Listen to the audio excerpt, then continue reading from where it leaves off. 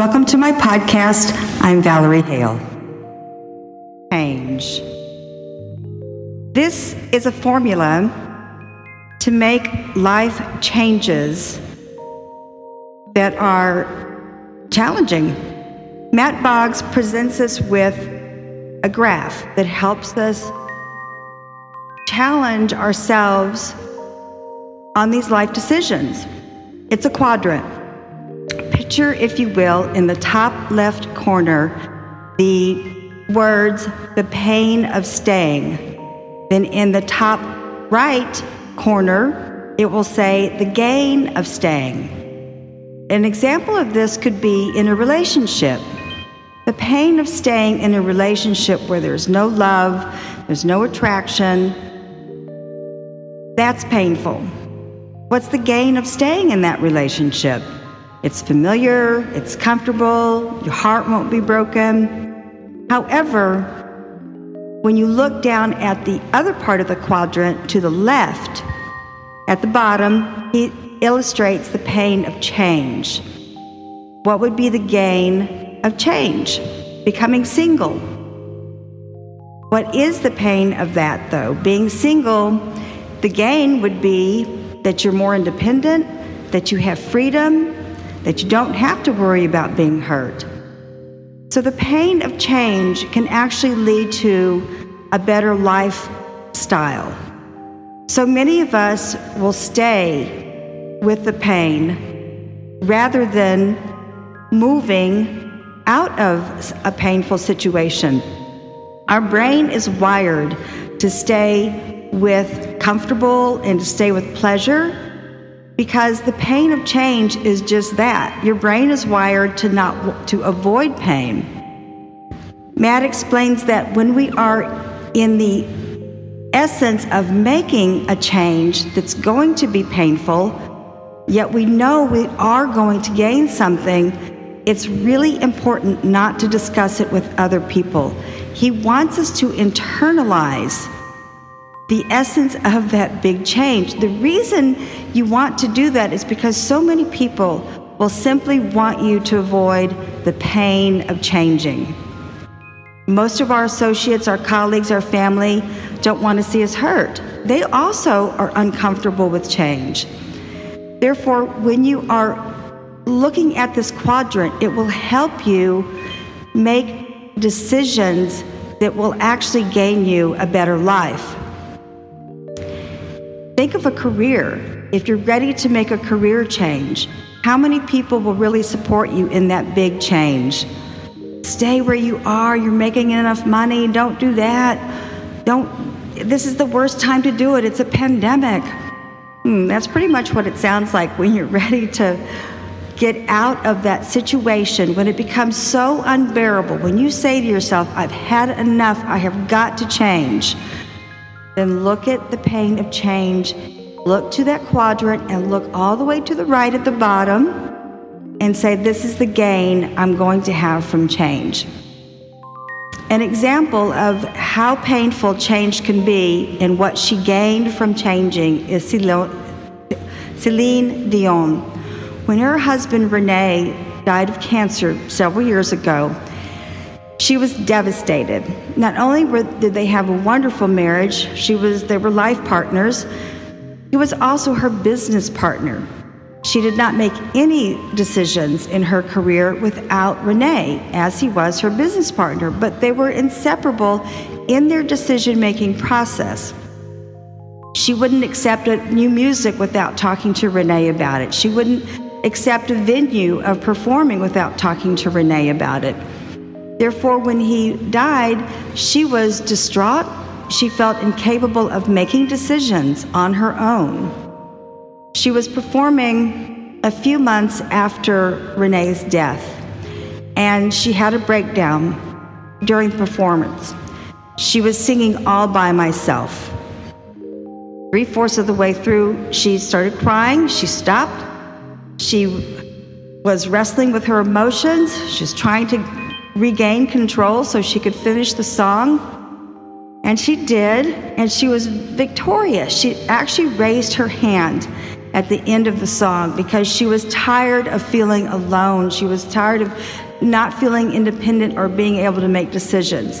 And she will tell you, when you listen to her in her interviews, that she gained through a lot of pain how to become independent, how to make decisions on her own, how to feel empowered. And yes, it was painful without Renee. She never thought, she tells us, that she would be able to be so successful and to continue in the superstardom that she had with Renee.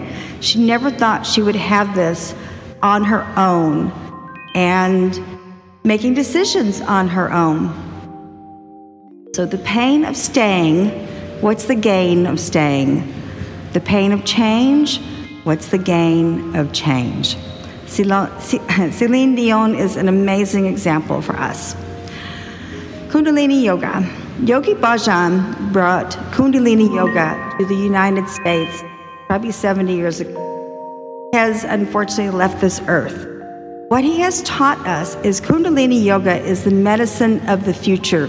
This specific set that I have included on the podcast, it is brain-altering kriyas. It is emotionally charged kriyas that will help us through addictions.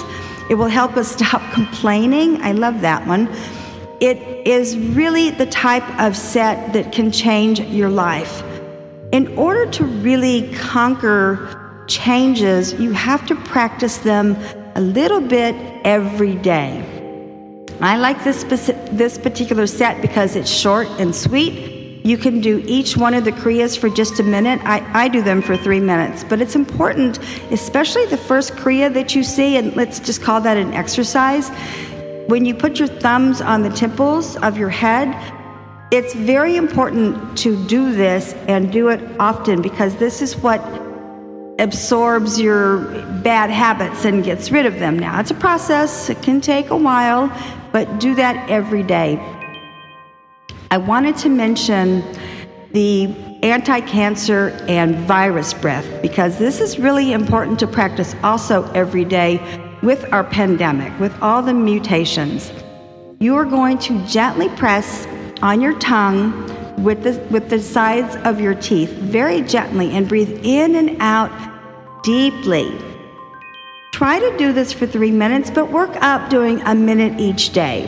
What's important about this is you don't need to be in a yoga pose. My Kundalini yoga teacher says you can do this while you're washing the dishes. You can do this while you're vacuuming your rugs.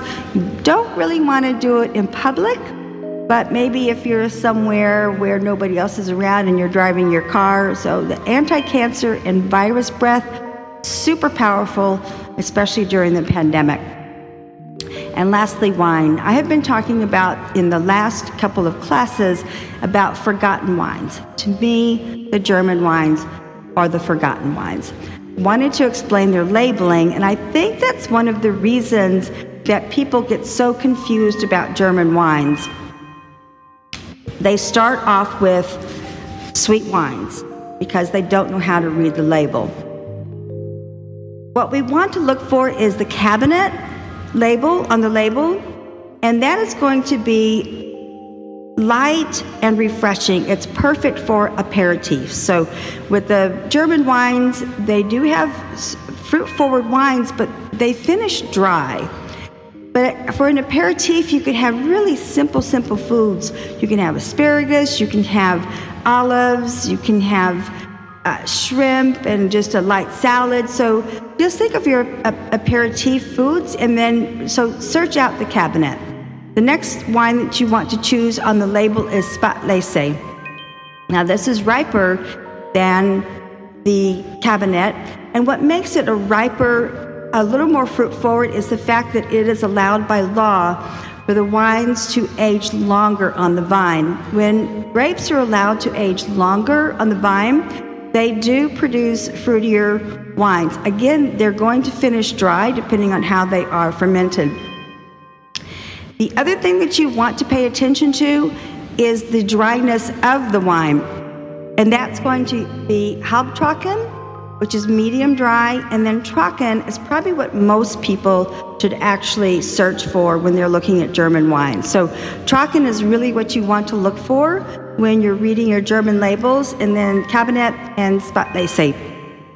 What you want to avoid, but I don't think people have, and that's why I think the German wines have this misnomer of being sweet wines, is the initials QMP. I cannot speak German, but this is the top of the line, most exquisite, beautiful, yes, fruit forward, sweet wines that you really want to have after dinner with dried fruits or else your aged cheeses. In conclusion, the pain of change. Look at this quadrant.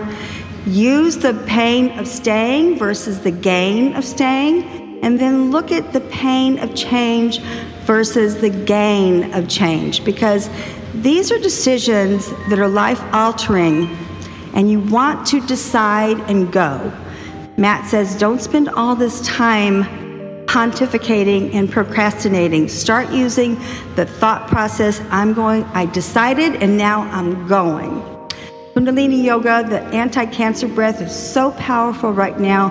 This Kriya that Guru Jagat does for us is one of the best Kriyas to help you overcome weight issues, overcome complaining issues. Great Kriya. You should practice this for a while now. And German wines, learn how to read the labels. This will be in my podcast. And they're beautiful wines, especially to have now that we're starting to have cooler weather and you can have a little heartier meals. In conclusion, I am not a life coach. I am not a consultant. I produce this podcast every week to help hundreds of people around the world.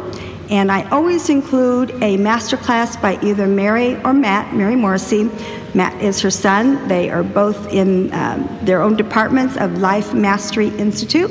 They would love for you to take a 6-week program, because this way you can learn so many of the issues and really delve into them, which I speak about on every podcast. And I would also love for you to take a 6-week program, because that's how I get paid.